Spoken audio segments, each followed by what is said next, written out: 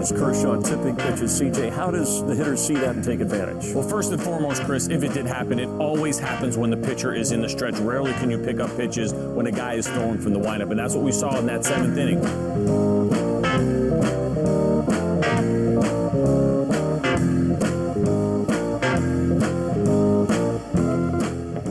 It's been kind of a wild week if you like dingers, because we had the home run derby on Monday. We had an all-star game that was just home run after home run after home run. And now Matt Carpenter has homered in like 6 straight games and like had 3 home runs on Friday. What the hell is going on, man? We haven't had a juiced ball conversation in a while. I think it's time that we bring that back. Because that was so fun the first time around. Every time someone hit a home run, we just yelled, "Juice ball!" That was really scintillating analysis on our part. It was a really fun part of Twitter, I think. I saw Cespedes Family Barbecue tweeted "Best Carpenter since Jesus." It's pretty good. Yeah, it's not good wrong. Content. Yeah, a lot of dingers, a lot of bat flips too. I like how the bat flips come out during the home run derby, but during the actual game, they won't do it. Like, why can't Bryce Harper 2-hand overhead outlet pass his bat to the dugout like on a fly ball to center field? God, I know, right? August. I want him to do that just to see the takes that follow. Like, I just want to be glued to the New York Post for a week after that, as they talk about how he's an immature child. I don't even think there would be takes. I think everyone who would have a take about that, their head would just explode simultaneously. Yeah, you're not wrong. It'd be like some kind of frequency that would make robots explode or something in some future where robots take over the world. Yeah, the home run derby was fun. I enjoyed that very much. The home run derby is good. I don't get people who are against the home run derby, who are like, this is boring. This is a boring TV spectacle. TV spectacles is what I'm signing up for here by watching sports. I'm not trying to get some deeper meaning out of a home run derby. I'm just trying to watch someone hit the ball a very long way. Yeah. Are you not entertained? Come on. It was very enjoyable. Max Muncy was in the home run derby, which was a very strange thing to say in the year 2018. He's like, he's so irrelevant. He's like the most irrelevant good player in a long time. I know. Like, he's more irrelevant than Logan Morrison, who was like trying to make a stink that he wasn't invited to the home run derby last year. Was he really? Yeah, there was like that whole story where he was like, I have 23 home runs, but Bryce Harper only has like 14. I see where MLB's priorities lie, or some bullshit like that. What? He's like, I have as many home runs as Aaron Judge. Like, nobody cares about you, Logan Morrison. You're hitting 210 on the Rays. I forgot about that. That's how much I care about Logan Morrison. We really we needed Joey Gallo in the home run derby. That's what we needed. I think they should start doing it by, like, I think they should start selecting not from home run totals, but total home run distance. So, like, if Joey Gallo has 15 home runs, and that would be too few to put him in the home run derby, I feel like those 15 home runs went further than Alex Bregman's 21 home runs. Yeah, I know, right? Like, Alex Bregman's a line drive hitter who happens to hit home runs because everyone hits home runs now. No, I want the guys who are like born and bred to do this. Yeah. New rule. You have to be 6'4" to be in the home run derby. It's just to discriminate against short people. Yeah, this is absolutely discriminatory. Yeah, the home run derby, it's good, dude. I think it's one of the best parts about All-Star Weekend, or All-Star Week. I'm not a big fan of the game. I know we talked about this last week, and we did a bad job of PR for MLB. Yeah, absolutely. We added on to that issue that they have for themselves. But I don't know. Every year I seem to just enjoy the home run. I hear people complaining about it for like the 3 days leading up to it. Then the TV spectacle starts and everyone watches and it doesn't start for an hour. And I'm like, why are you even watching at that point? Like, the whole day they shot off the fireworks and there was smoke all over the field. It's like, why is your TV even on yet? Yeah. Also, I love the dual narratives of like the home run derby is pointless and it doesn't matter at all. But also, no matter what happens for the rest of Bryce Harper's season, people are going to use the home run derby as the pivotal moment where something changed. It either destroyed his swing and he's never going to be good again, or it's exactly what he needed to just get him back in the groove. Like, it's going to be the central part of the narrative from here on out, no matter what. With all the data that we have in baseball, I feel like at this point we should stop pretending that the home run derby is not just batting practice. The home run derby is batting practice. Yeah, people do this before every game. Yeah, and they're literally not destroying their swing. Like, it's just batting practice on steroids. It's endurance batting practice. You know what? I'm not gonna lie. I love the home run derby too, and it's really fun to see like all the players out on like the side of the field and like hyping each other up. Seeing a bunch of friends get together who like never really get to hang out, you know? And I love that aspect of it. But I'm not even gonna lie, even the All-Star game this year was kind of fun. I didn't watch the whole thing, but I watched the first few innings, and I love when they like mic players up in the field, and you get like Mookie Betts going out there and chatting with them or something like that. I just kind of peeling back the top layer and actually getting inside these players' heads a little more is, I think, really fun, especially when they're playing a game that like means absolutely nothing, so they can like decompress a little bit and relax and not take things too seriously. I think one of my favorite parts about that is that Joe Buck doesn't know how to say goodbye to people. Like, as they're running in every time, Joe Buck is like, well, good luck out there and have a good rest of your season. And every time it's like the most awkward thing ever. I agree. Yeah. Someone was talking around the office about how they should do that for every regular season game. And I'm like, I don't know about that. It seems like a lot.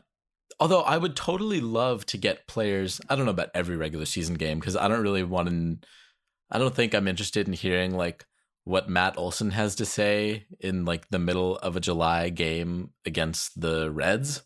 But I would be interested to hear players mic'd up in their environment a little more. I mean, I feel like we've talked about this in the context of like the umpire video, you know, with Terry Collins, but actually getting players, I don't know, not after the game when everyone's just like crowding around and like asking them questions. Like, I feel like this is kind of a nice marrying of the two, of like, you don't hear players at all because they're boring and no one wants to talk to them, or they get mics shoved into their face and they give you like milquetoast your run-of-the-mill answers.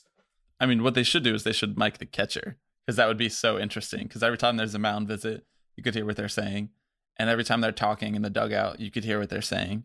But they would never agree to doing that. Especially umpires would never agree to it either. No. And also, that'd be like the easiest way to steal science in the history of baseball. Yeah, absolutely. So we're going to go with 2 pats on the right leg is fastball. There's not a lot of work that goes in. You don't even need iPads for that. Yeah. You could mic the first baseman though. And again, we talked about this with Fernando Perez, right? Yeah. About those conversations on first base. That's what I want to hear, man. That would be pretty funny. Yeah. I saw a video of course, the NFL doesn't release this stuff till like 2 years later because they have no idea what the fuck they're doing. But I saw a video of Andrew Luck. I guess it's been like 2 years since Andrew Luck played football, but that's beside the point. Every time he just got hit, like after he would make a throw and the lineman would like take him down afterwards, he'd be like, "Good hit, big boy. Hey, that's a nice hit, man." Or the guy would like apologize if he hit him like a little hard, and Luck would be like, "Hey, man, that's just football. You're just doing your job, big boy, big hog." And I'm like, this is funny. I want the baseball equivalent of this, which would just be Joey Votto mic'd up at first base. Yeah, that's really, I think, what we were getting at is we just want Joey Votto mic'd up all the time. I don't care about anyone else. If there was like a premium level of an MLB TV subscription where Joey Votto was mic'd up, I would write a blank check for it. I'm not kidding. Absolutely. I think we just figured it out. We just figured out how to make baseball interesting. Yeah, we literally did. It was not that hard. Him and Lindor. Yeah, exactly. You just pick one player from each team and mic them up all the time, and they can just pass it around if they want. Well, meanwhile, MLB Commissioner Rob Manfred thinks it's Mike Trout's fault that he's so boring and that the MLB doesn't market him well. I was listening to Effectively Wild, and they said that Mike Trout has more Instagram and Twitter followers than Bryce Harper, which is just goes to show you if you never post, doesn't help you. social media. Like Mike Trout will post a picture of him like fishing every 6 weeks. Like, this is fun, I guess. It like won't even be him with a fish. It'll just be like him with a fish pole. Yeah.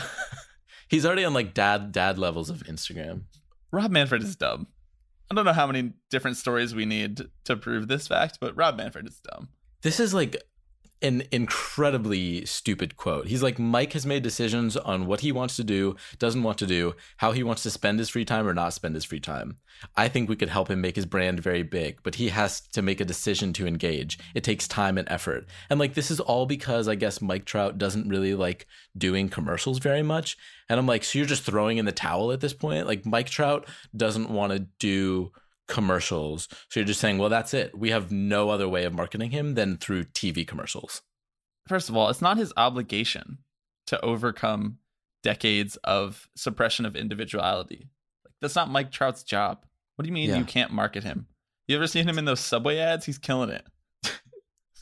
Yeah, right. Like like you're saying he's doing his part of the equation very well by being the best baseball player on the planet. I feel like now it falls to you to make sure that everyone is aware of that. As the literal organization that runs his team, I think the marketing part kind of falls on you and not on him, but that's just my opinion. I also, if we had Rob on the podcast, if he was the third line right now, I would love to know the answer to the question, what do you want Mike Trout to do? Show me an example of a professional athlete who's doing something that you would allow and you would want Mike Trout to do. Do you want him to kneel during the national anthem? Do you want him... That would be incredible. Do you want him to come out and rip Trump and call him you bum? No, you don't want him to do any of those things. So where is the professional athlete who's marketing himself in a way that is, you know, conducive to the baseball environment that you and MLB are supporting, Rob? Like, that, it doesn't exist. That's Francisco Lindor, and yet you're still complaining about how that baseball is not popular enough.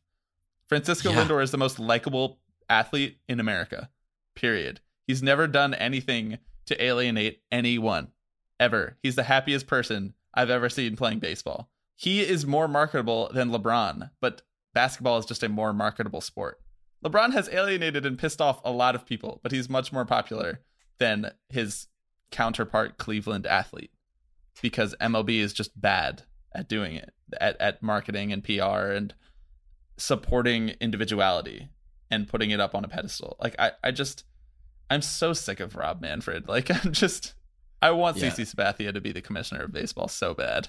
Honestly, no, you're so right though. Like, all this stuff that they talk about in terms of like marketing players, it's like, this is the stuff that's probably going to drive away a portion of your fan base. If you actually have players like speak their minds and like say the stuff that they're thinking about, like, you are ultimately going to end up alienating some people. And like, personally, I think that that's okay. That is a very worthy trade-off to make, to allow players to actually like be humans in front of all their fans. But I don't know. I feel like Rob Manfred is just like screaming at a wall and just expecting change. I don't know, man.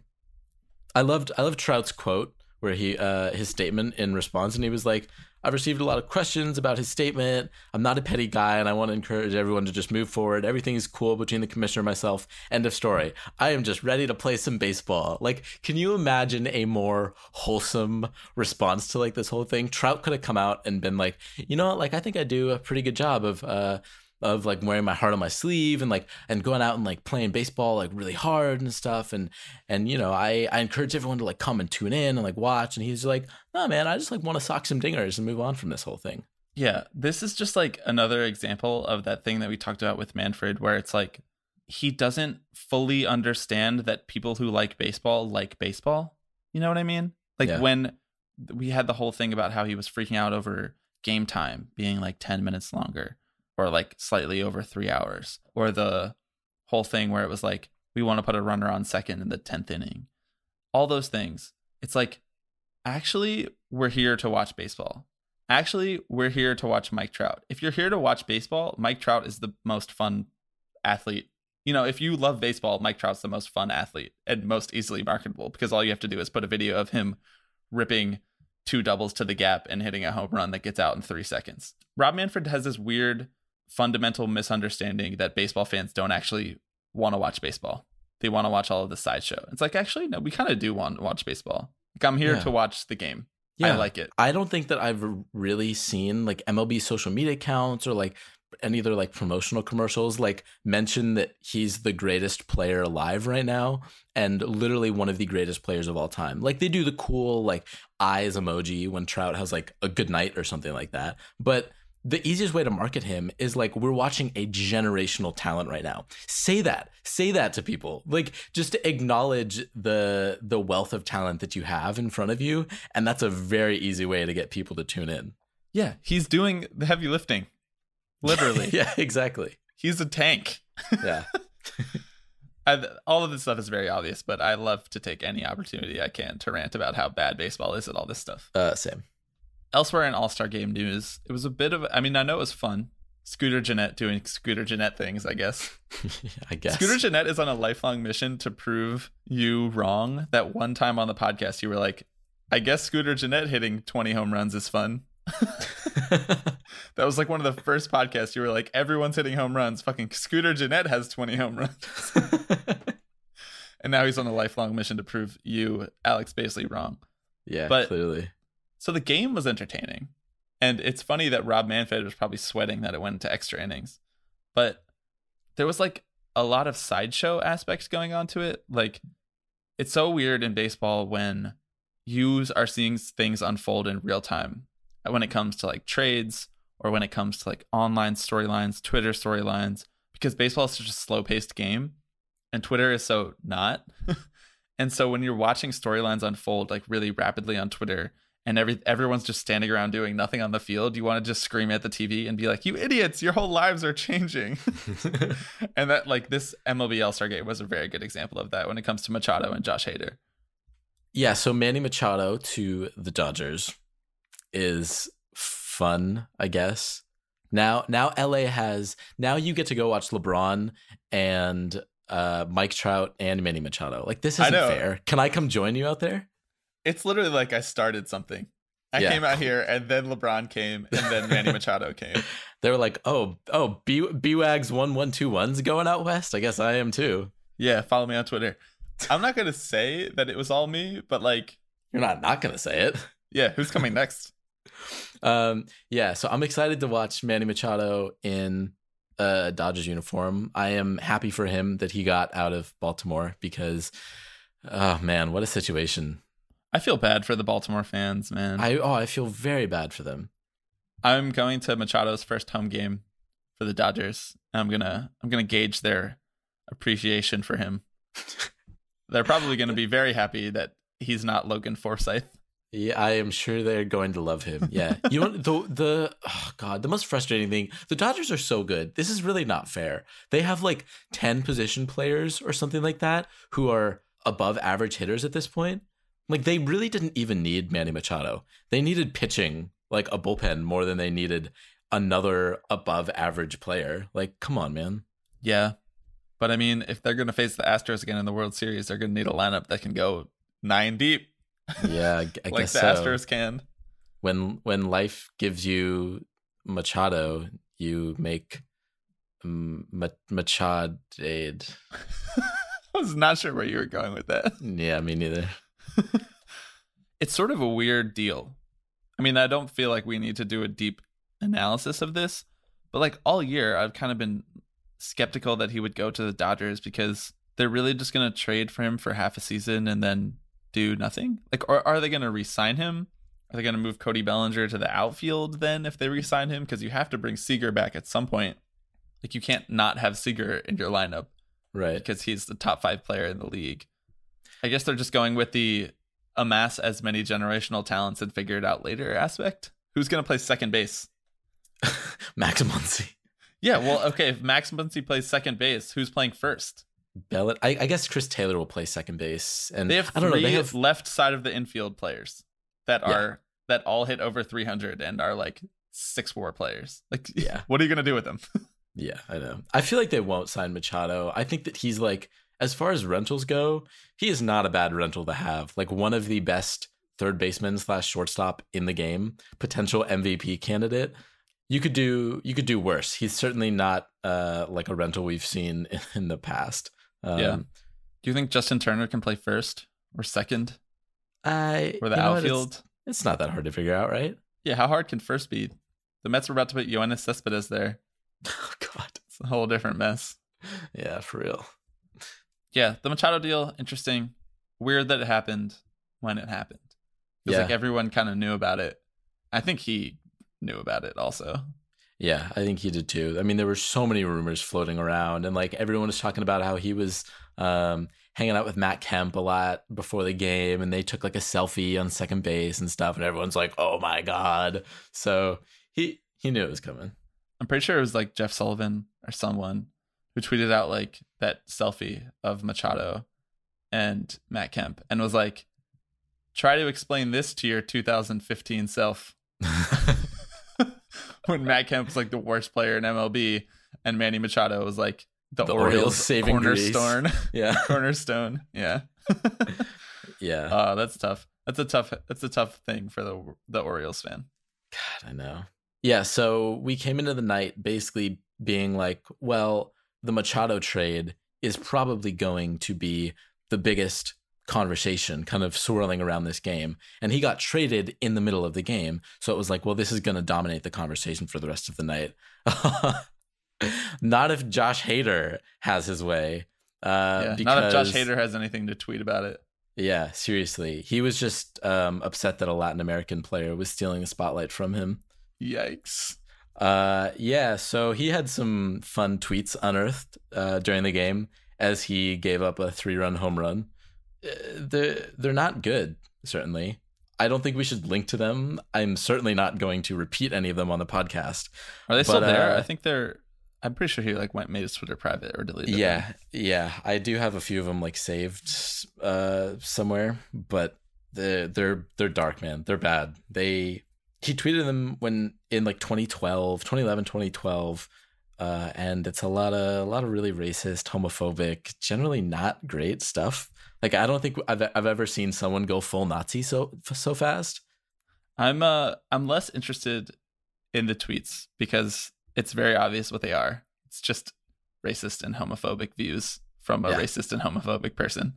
Yep. I'm more interested in the weird obsession with the defense of him from like baseball writers and from his team. I saw something the other day that was like, I wish MLB players were as prone to defend their players for bat flipping as they were for Josh Hader for tweeting racist and homophobic slurs when he was 16. Yeah. It's very weird.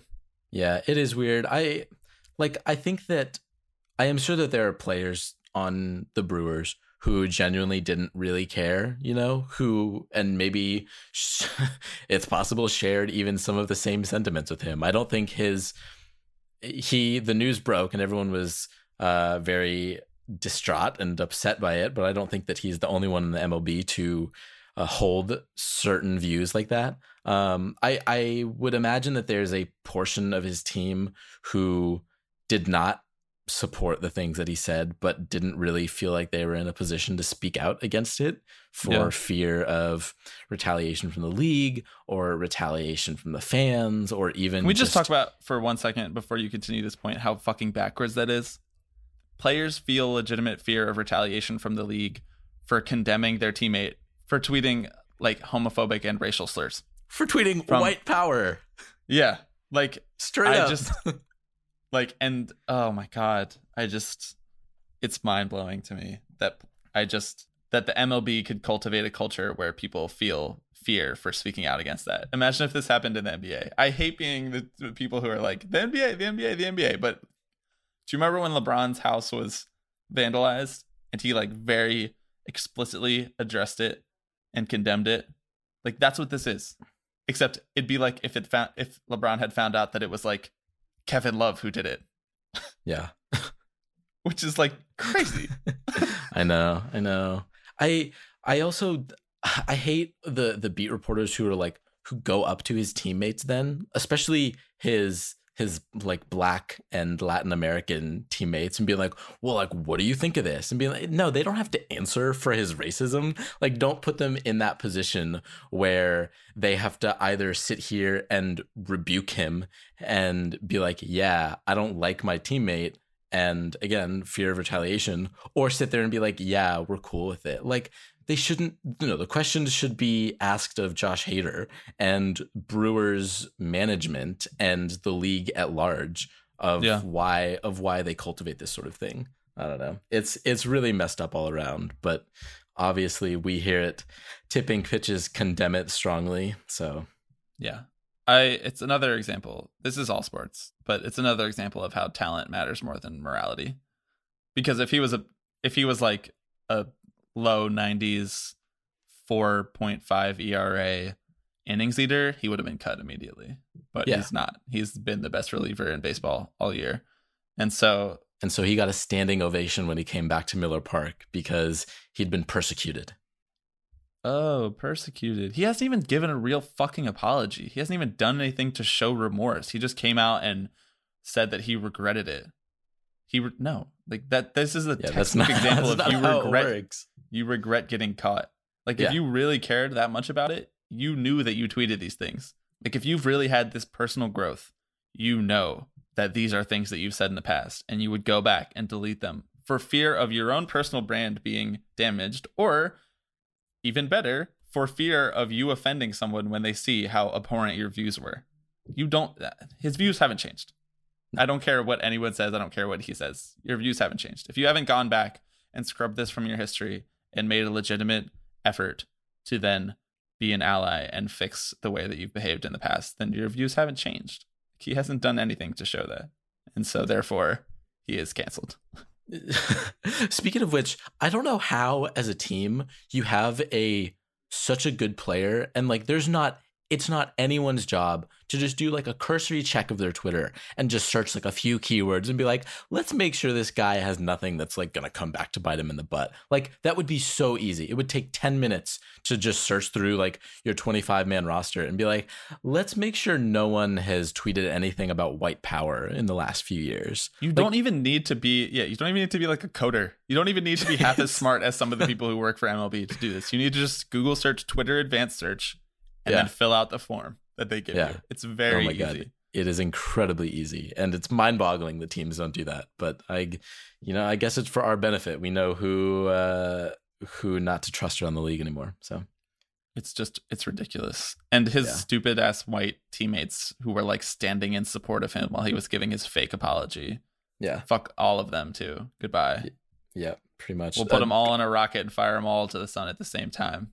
Friend of the pod, Bob Nightingale, tweeted that the Brewers as a team forgave him after he cried during his apology, to which I say, good. We should make him cry. The more racists that cry, the better. Did the Brewers forgive him as a team? Really? Do we know for sure that everyone forgave him with the amount of players of color that the Brewers have on their team? Do we know that? If our man's Bob says it, it must be true, right? Oh, if Bob Nightingale says that he knows that the Brewers as a team forgave him when he cried because of those 5 guys, those 5 white teammates who were standing behind him in support, then that definitely means that deep down, Lorenzo Cain is just fine with this. Like, it's ridiculous. All right, yeah, we have to move on from this before we get too riled up about it again. Yeah. All right, we're gonna take a quick break, and when we come back, we have a real listener question.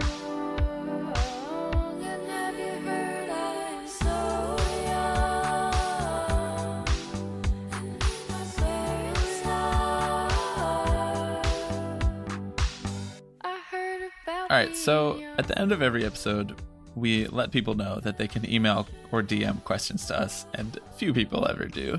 But you say few, like some people have. Like, we've gotten maybe 1 at this point. We've gotten like 2 or 3. Anyway, just yesterday, actually, just in time for today's recording of the podcast, listener Caleb sent in a question via Twitter DM, and we're going to answer it because we appreciate that. So he said, if Trevor Bauer continues pitching how he has been so far this year, he's going to be one of the front runners for the AL Cy Young Award. However, a good chunk of his starts have been against the historically bad AL Central. How much weight do you think this will hold in the eyes of the voters? Is it a valid argument, or should the award go to the best pitcher in the league, regardless of who they faced? I know you've done a little bit deeper statistical look at this than I have, but I just want to kind of lay the foundation for this question. And the foundation for this question is that the voting public changes on this because because the Baseball Writers Association of America, they pull from a different group of people every year because it's such a big association. And so it kind of depends who happens to be voting, how much they value the raw numbers, or how much they value park adjusted, league adjusted, competition adjusted numbers, or expected outcome numbers. So my guess would be that not a lot of the voters are going to be hip with XFIP or FIP, or even, I mean, WAR is accepted largely now, but WAR doesn't account for competition. And so I just want to say, likely that the people voting will not take into account some of the things we're about to talk about, but go ahead, Alex. Yeah, so my gut reaction to this was like, probably not. Like I don't think that they would take it into account a ton, whether that's because the majority of the writers, were born like pre 1950. Or the majority of the writers remember when people were coming back from the war. Yeah, exactly. So I don't think that it would hold a ton of weight, but like I think that it's situational too. Like I don't think that it would be fair to just handicap Trevor Bauer just because he plays in a bad division. But if you go and look at his sample sizes his samples against good teams and bad teams, and you see that like his ERA, for example, is being dragged down by a bunch of really good starts against a bunch of really bad teams, then that's maybe something to take into account. And on the year for Bauer, like it's pretty even. So he has faced 14 teams sub 500 and only 7 above 500, but like that's insane. That division is so bad. Well, yeah. So and his ERA is like it's not that different. It's like a 2.3 against the bad teams and 2.6 against the good teams. So whatever. That's like a fine split. But I was curious, so like I dug back into just the last few years of Cy Young Award voting just to kind of see who the winners were and how that things shook out. So we can actually just go back to last year for an example. First of all, Max Scherzer in 2017, 23 of his starts were against sub 500 teams, and only 8 were against above 500 teams. Wow. That's insane. And Corey Kluber had a similar split. But you want to know why Max Scherzer won the Cy Young? That's because against those below 500 teams, he had a 2.73 ERA. And against the above 500 teams, his ERA was 1.84. Jesus Christ, dude. He was a run better against good teams. Come on. That's the most Max Scherzer shit I've ever heard. Seriously. He's a nut. Yeah. So that's a long-winded answer with a fun Max Scherzer anecdote. But I think that like as long as you're actually performing against the good teams, I don't think it would matter that much. I think it matters more if like you're in a neck and neck race with another pitcher or something like that. Yeah. In terms of how I think baseball writers will actually value it, I think he will probably get dinged more than he should for being in a division with terrible teams. I think the general consensus is that he probably beats up on bad teams and bad players, but at the same time, like that hasn't knocked Corey Kluber. They're literally teammates, and Corey Kluber has won like 3 Cy Youngs. I don't know if if he remains this good, if he remains the WAR leader in pitching, which he is right now on Fangraphs at least. I'm not sure about Baseball Reference, but on Fangraphs he's the WAR leader for pitchers. I think that he won't be dinged enough to really lose out, but also it's not like he's exceptionally ahead of Chris Sale right now. Like they're almost neck and neck in WAR. Bauer's pitched a little bit more, and so Sale has a chance to kind of catch him. And Bauer's been a little luckier. Chris Sale's home run to fly ball ratio is 10% as opposed to Bauer's, who's really low at 5.1%.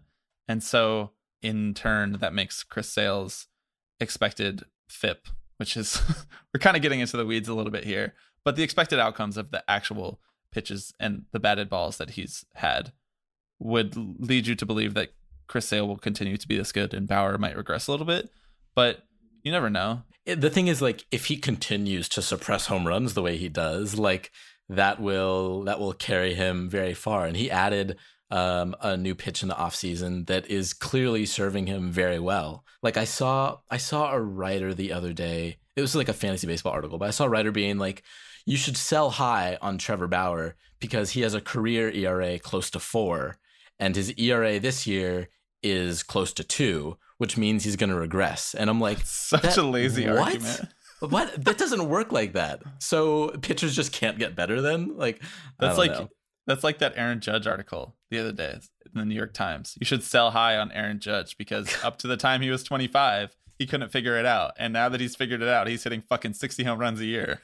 Jesus Christ. Like, yeah. So if Bauer continues to show that he made a clear mechanical adjustment or a change to his arsenal and it's working out for him, then yeah, man, I don't know. He's right there.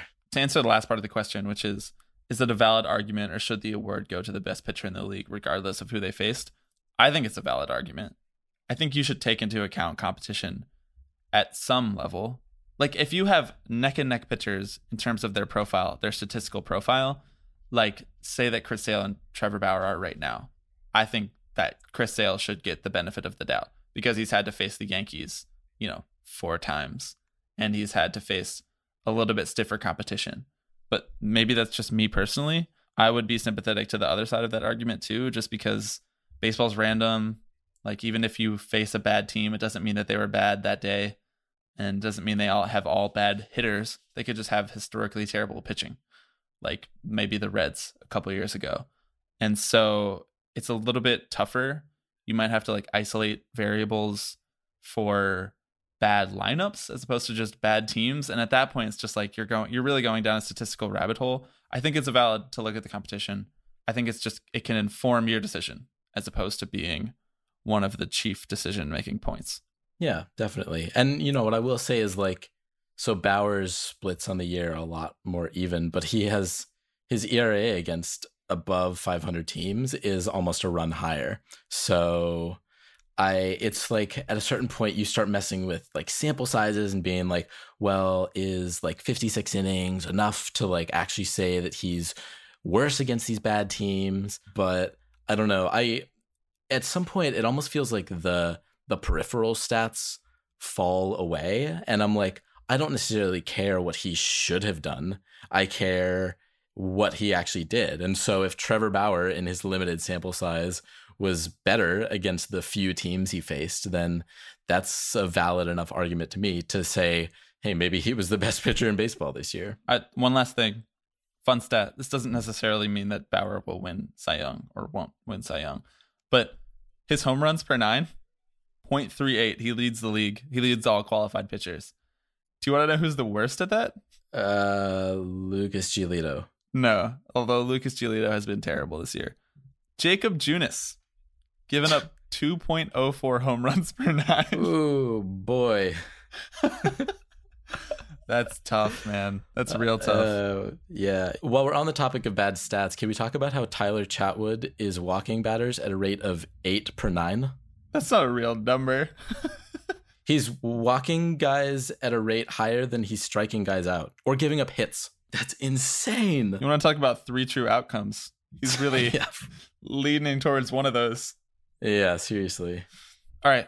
That was fun. If you have listener questions and you want to ask them to us so that you get excellent answers and first name addresses on the podcast, please feel free. tippingpitchespod@gmail.com. tipping_pitches on Twitter. When we come back, Alex is going to get to brag about the A's, and I'm going to cry about Yoenis Cespedes' heel.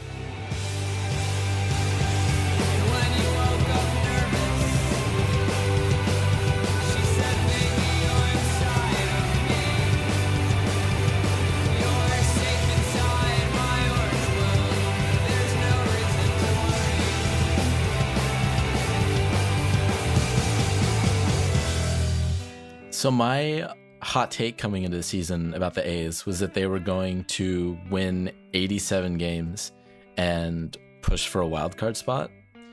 They are on pace to win 92 games, and they're toiling in third place behind the Mariners and the historically good Astros, which doesn't seem fair to me, frankly. I think Rob Manfred should do something about that. It's just cruel. It is cruel. But the A's are good, and that makes me really happy because, as some of you might know, I'm an A's fan. And me too. And yeah, right. Lifelong.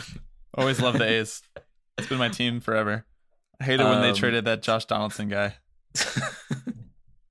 It's really fun because they're winning a lot of games late. Like I think they lead the league in runs scored after like the 7th inning or something like that, which frankly, actually, I'd rather they didn't win that way. Like I'd rather they score the runs first, but I guess whatever works, right? But like it gives me vibes of 2012, except for the fact that like I know that all these players are going to be around next year. Like they're actually on the upswing as opposed to just pulling players off the scrap heap and just cobbling something together and catching lightning in a bottle and having something work. They have so many fun young players who are good and in theory will continue to get better. So that's enjoyable for me. Yeah. What does it feel like to have a team of players who are all on similar trajectories? Because I don't know that I will ever feel that feeling, because I'm used to having one group of my team be young and incredible and the other group of my team be aging and falling apart. Yeah, it feels good, man. Matt Chapman is very fun to watch, and so I definitely just bought a knockoff jersey that's coming from China and that will get here in like a month because I needed one of those, man. That's coming from China. That's tough though. Some of the knockoff jerseys, the baseball ones, are bad from China. So I hope that you get a good one. Yeah, my Harvey one looked okay. Yeah, I have a David Wright one. The font is a little too small. The orange is the wrong color. It's bad. But yeah, if you squint, it looks fine. Yeah. I'm not a stickler for that sort of thing. I spilled cheese sauce on it. It's fine. Side note: I'm on the Fangraphs rest of season projections. They project the A's to win 87 games as opposed to like the 92 win pace that they're on right now. That's all well and good. Whatever. They could win 95 for all we know. Baseball's fickle. But the Astros are 100% to make the playoffs, 24.5% to win the World Series. That has to be one of the highest this early on in the season. That has to be one of the highest percent to win the World Series that I've seen. That's insane. A 1 in 4 chance to win the World Series is like high even for like the second round of the playoffs. Yeah. You know that's what I mean? Ridiculous. That's not fair. It's well, they're 31 games over 500. Jesus Christ. The Mets have a 0.3% chance to make the playoffs and a 0.0% chance to win the World Series. That's rough. According to Fangraphs. Yeah. The A's, we sort of at the beginning of the season talked a lot about their lineup and how it was pretty solid, like top 10 in the league, solid. And they were getting really good production from guys like Matt Olson, Chris Davis. Even Matt Chapman was hitting really well at the beginning of the season, and he wasn't just like amassing ridiculous amounts of WAR because he's the best third baseman ever, or since like the best defensive third baseman since like Scott Rowland. But it's like interesting to see how they've sort of cobbled together this actual playoff contender this early on, just from like they don't have any pitching. We talked a lot about that earlier in the season. They don't have any starting pitching, but their bullpen has been... Edwin Jackson is making regular starts for this baseball team in 2018, and he's actually okay.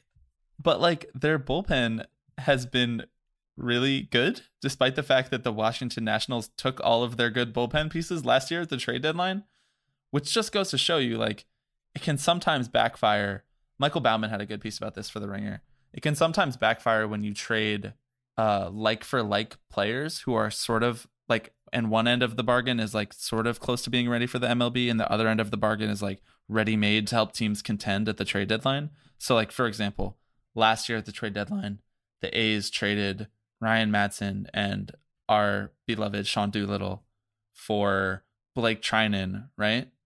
Yeah. And I don't know, a couple other pieces. And a couple prospects. And now Blake Trinan is like, he has like a 1.1 ERA. It is just like, he has that insane sinker that just strikes everyone out. And he's like arguably better than either of those guys. Maybe Sean Doolittle's on his level, but definitely better than Ryan Madsen. And I don't know, it's not always a one-to-one comparison because you can't really compare how Blake Trinan like figured things out in Oakland versus how he was struggling in Washington. Maybe he had a pitching coach tell him a slightly different thing, but it's like, it's weird how that was the way that the A's contended. After all of these years and years of you being frustrated over trading away their best players right when they get really good, and now they like got back a player by trading away some of their best players when they got really good. Yeah, seriously. No, that trade looks incredibly good in hindsight. Not to mention they have who is now one of the best pitching prospects in baseball in Jesus Luzardo, who's one of the other prospects they got back in that trade. So yeah, things look good, man. The future is bright. I'm looking at this piece by Zach Cram on the Ringer. You forgot to mention AJ Puck too. We can't talk about the A's and their future without mentioning AJ Puck. God, yeah, I know. Except it's going to be a year until I get to see him again. It breaks my heart. That's okay. Everyone needs to just get that TJ out of the way, man. Yeah, every time you get worried about it, just think about Jacob deGrom. He got it out of the way before he even got to the majors. I think it means that AJ Puck is the next Jacob deGrom. Then, I hope so, right? Man. I hope so, because it's a joy to watch Jake. I know. I just wanted to point out a fun side note. This Zach Cram article about the A's in the Ringer, he mentions that Matt Olson, not only has he, continued to be a good hitter, but he's also a Gold Glove favorite at first base. And that's funny to me because he leads, I think he leads baseball in scoops at first base, which on the one hand, it's like, that's awesome. He's a great scooper. On the other hand, it means that the rest of the A's infield can't throw the ball for shit because he has to keep digging. He has to keep digging the ball out of the dirt so much. So it's kind of a double-edged sword there. But we'll take all the help we can get at this point. Yeah, just to kind of wrap up on the A's because we're doing a really good job of jinxing them right now. But yeah, Vegas before the season gave them the lowest over/under total and the worst playoff odds of any team in the division. Dude, you should have bet. You were predicting 87 wins this whole time before we even had any idea they were going to be okay. Jesus, seriously. You should have put some money down on that, my guy. Yeah. You should have taken A's over and taken a long shot for them to make the playoffs. Yeah, it's, they're creeping up on the Mariners. So we would have started paying off those student loans. Yeah, actually. Real quick before we move on from the A's, I know we just wanted to mention that the A's, speaking of their bullpen, just traded for Jeurys Familia from the Mets in exchange for a couple low or mid-tier prospects. And the Mets' favorite thing. Mid-tier and prospects. some international pool money or something. And that's just relevant to some of the stuff that we talk about on this podcast when it comes to players and their off-field behavior, namely issues surrounding domestic abuse and violence and how that stuff kind of often gets papered over in the conversation. It's not really something I saw mentioned at all when the trade rumors were bubbling up over those couple days. And there was a lot of love from Mets Twitter about everything. A lot of love from Mets Twitter. There was a ton of love, even from some of the people who I really respect over there, and just being thank you for everything. And there was a lot of love on the A's side as well, being we really need this. To which I say, no, we could have done something else. We did not need a domestic abuser in the locker room.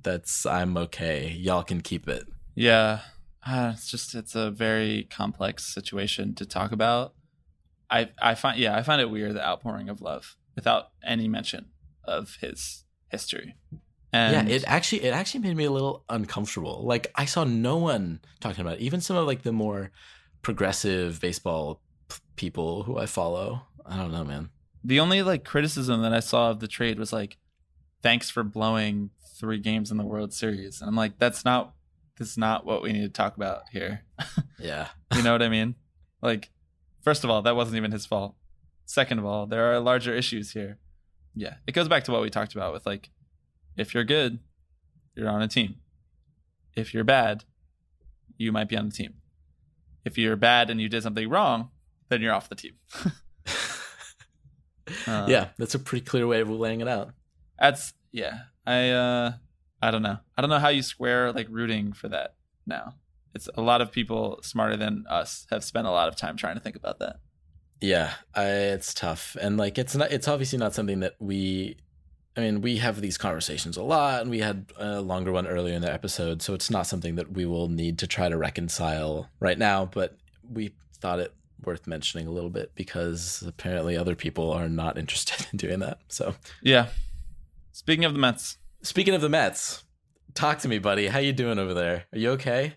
That's my least favorite phrase in the English language. Speaking of the Mets, I'm really like I'm approaching catatonic with this team. It's really bad. yeah. Like I'm to the point where I think that they deserve as much public shaming as possible. I think they do. Keith Law wrote an article and called them North Marlins. That might be understating it. That's incredible. That's so funny to me. At least the Marlins have a direction. Yeah. Well, and it's upwards in the standings, apparently, if the Mets have anything to do with it. Yeah. So the big gripe this week being that the Mets have been rehabbing Yoenis Cespedes for the better part of 2.5 months in AA, and he was down there because he had a quad injury.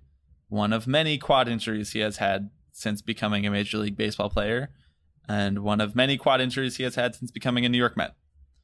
And he was fixing that. That caused some tightness in his hip area, just from the way he was running or whatever. And then he had some hamstring issues as well because he just has legs that can't function. And so that was sort of just causing a lot of rippling effects. There were some rumors about a calf injury, all these different things. And so he finally had a solid start in the minors, a solid rehab stint. And then he played in a simulated game in which he was mashing and everything looked great. And we were like, yeah, we're about to get Cespedes back. You know, the leader of the offensive side of this team. And they brought him back and he had a great game against the Yankees. He went 2 for 4. He had a home run, all these great things. And he was DHing just so that they could ease him back into the lineup. Then it comes out that apparently he has this heel problem that can only be corrected with surgery that will put him out 8 to 10 months. And the Mets have known about this whole time, and yet they haven't mentioned it. And they've just been rehabbing his other injuries, knowing that this heel problem has been the reason for the other injuries, and they haven't done anything about it. So they've pushed back his clock for recovery by 2 to 3 months for no reason at all, because this team is on pace to win 65 fucking games this year. And apparently they need to bring him back and risk further injury. So that's where I'm at right now. A team that can't even get out of their own way when it comes to players who are injured. They can't even send him to get surgery. I don't understand. What's going on? Yeah, that's I don't have a good answer for you, man. That's rough. That's really dumb. Like you're pushing it for him being able to start next season, not on the DL. Like why he won't start next season? Why has he not had the surgery yesterday? Why has he not had the surgery in fucking May? Yeah, exactly. They do this all the time. Where they're like, they think that they can just come back. They think that it's a minor injury. They just ignore it. Blah, blah, blah, blah, blah. Like, if you're a Mets fan, or if you're a Mets player at this point, every time you go on the DL, you should just be like, I want surgery now. That's essentially the only solution, because apparently they don't have doctors who can tell people the right answers. Yeah. Or maybe they do have doctors who are telling people the right answers. Maybe they just have a bunch of freaking morons in the front office. Is there one smart person in the front office right now? Is there one person who knows how to make any decision right? It's almost like they know the right decision and they choose to make the wrong one. Because you cannot be wrong this many times without at least knowing what the right decision was. I'm just going to let you keep going, man. You're on a roll there. I am furious. I'm getting to the point where, like, probably about 2010 range, I stopped watching the Mets entirely because I couldn't handle it. It gave me too much stress in my life that I didn't need at a time that I was like entering high school and like needed to deal with other things in life.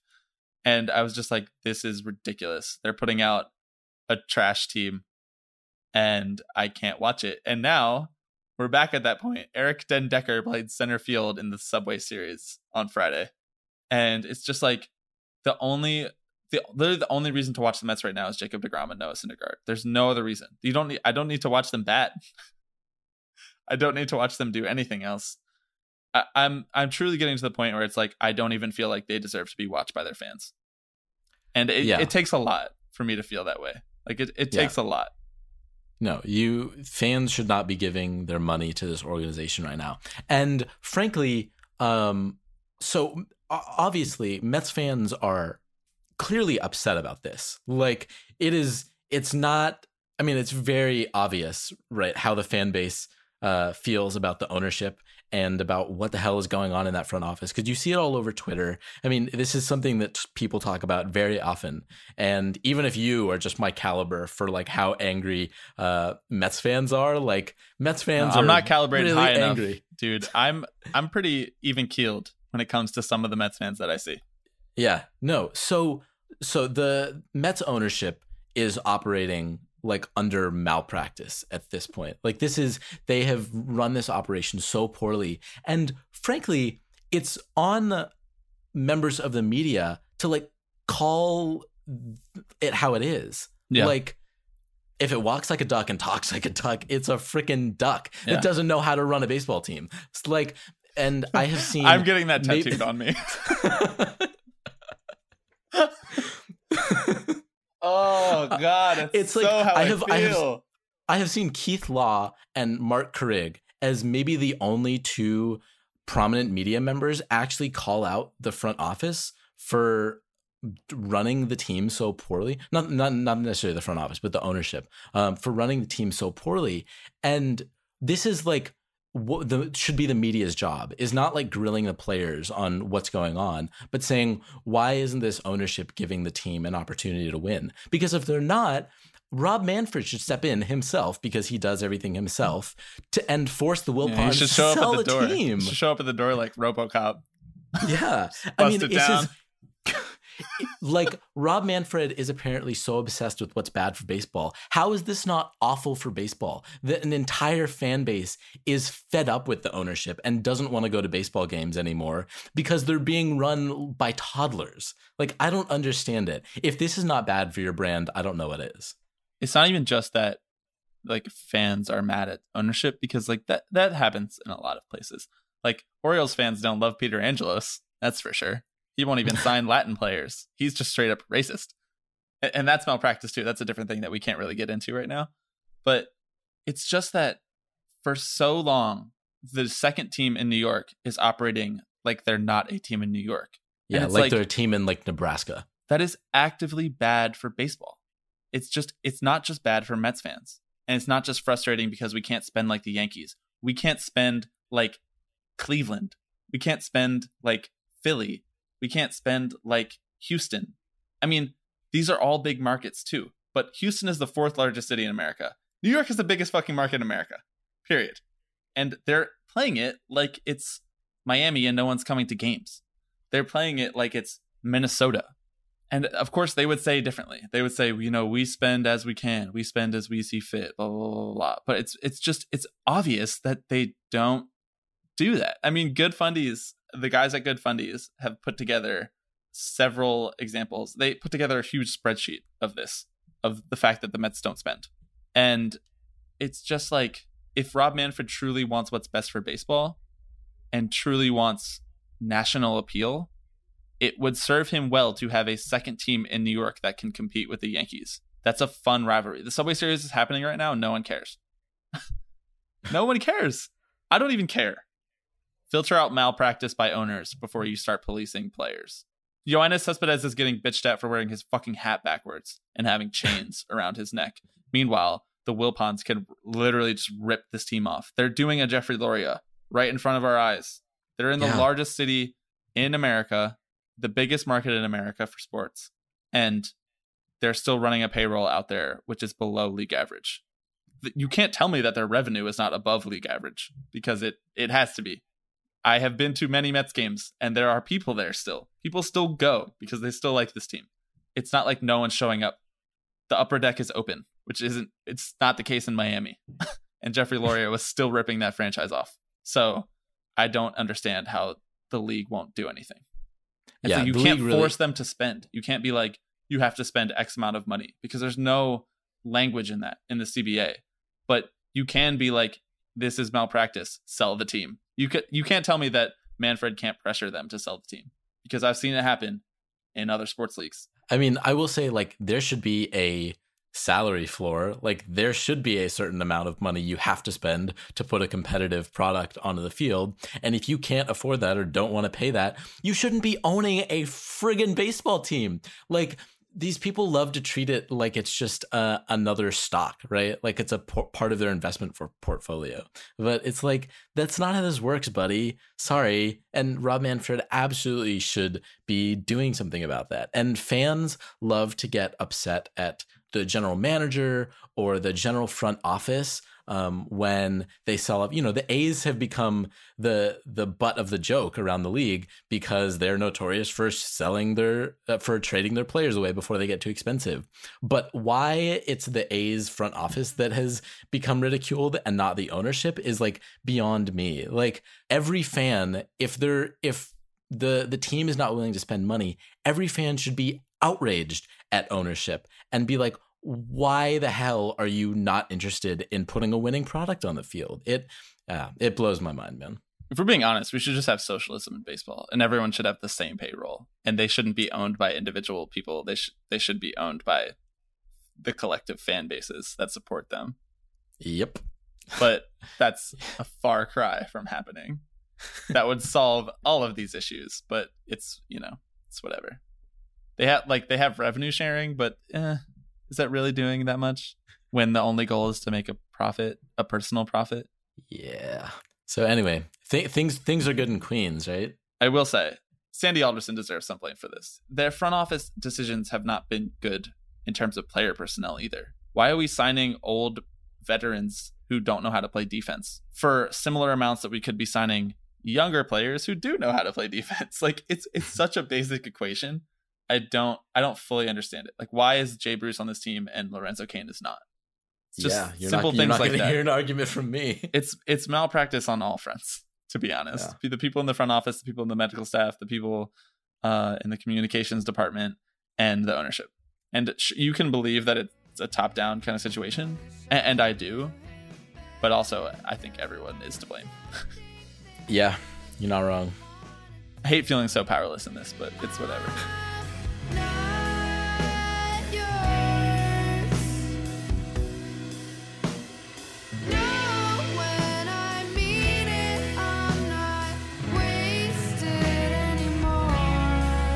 I know I said we were going to talk about the only saving grace in the Mets organization, but also apparently he has a mysterious injury as well, which is just like, they've ruined even Tim Tebow.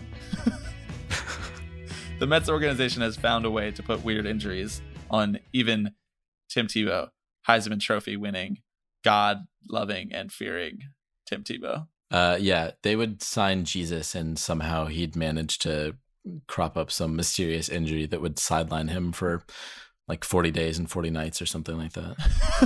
He'd pull a hammy. Jesus has a pulled hammy. Sorry. He can't rise from the dead today.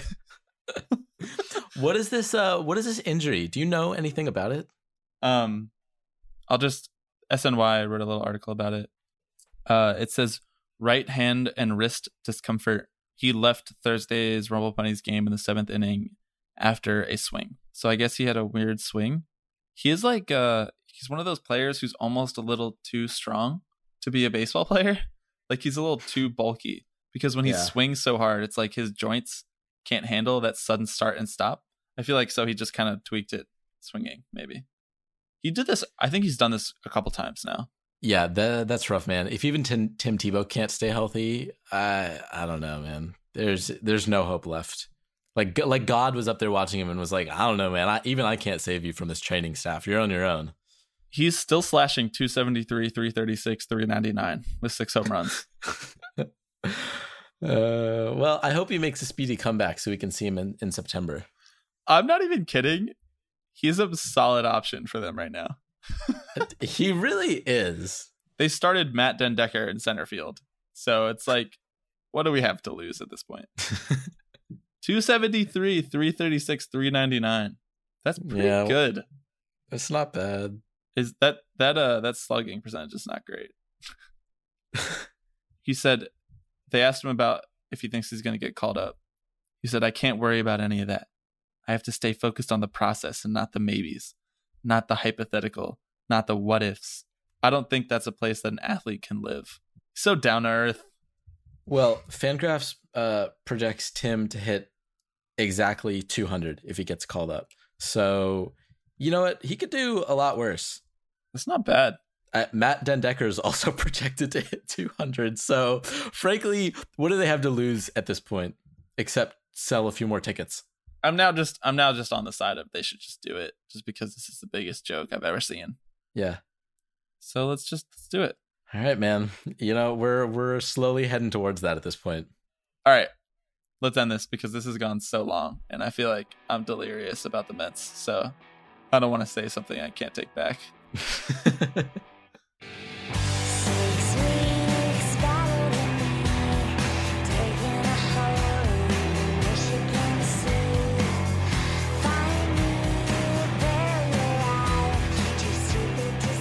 Well, this was fun. It's fun talking about the All-Star game and the differing fates of the A's and the Mets.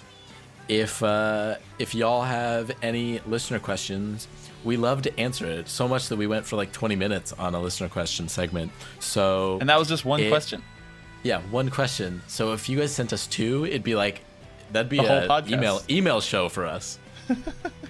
Yeah. So as Bobby said, tippingpitchespod@gmail.com, or our DMs are open. Or if you just have anything else you want to chat with us about, we love to hear from our loyal fans. Yeah, we'll talk about dog photos, players and their dogs. Absolutely. Manny Machado apparently has the cutest dog ever, and so does Carlos Correa. So any other players, like if Francisco Lindor has a dog that I don't know about, somebody hit me up. Yeah, I'm here for it. Anyway, thanks for listening, everyone. We will see you next week.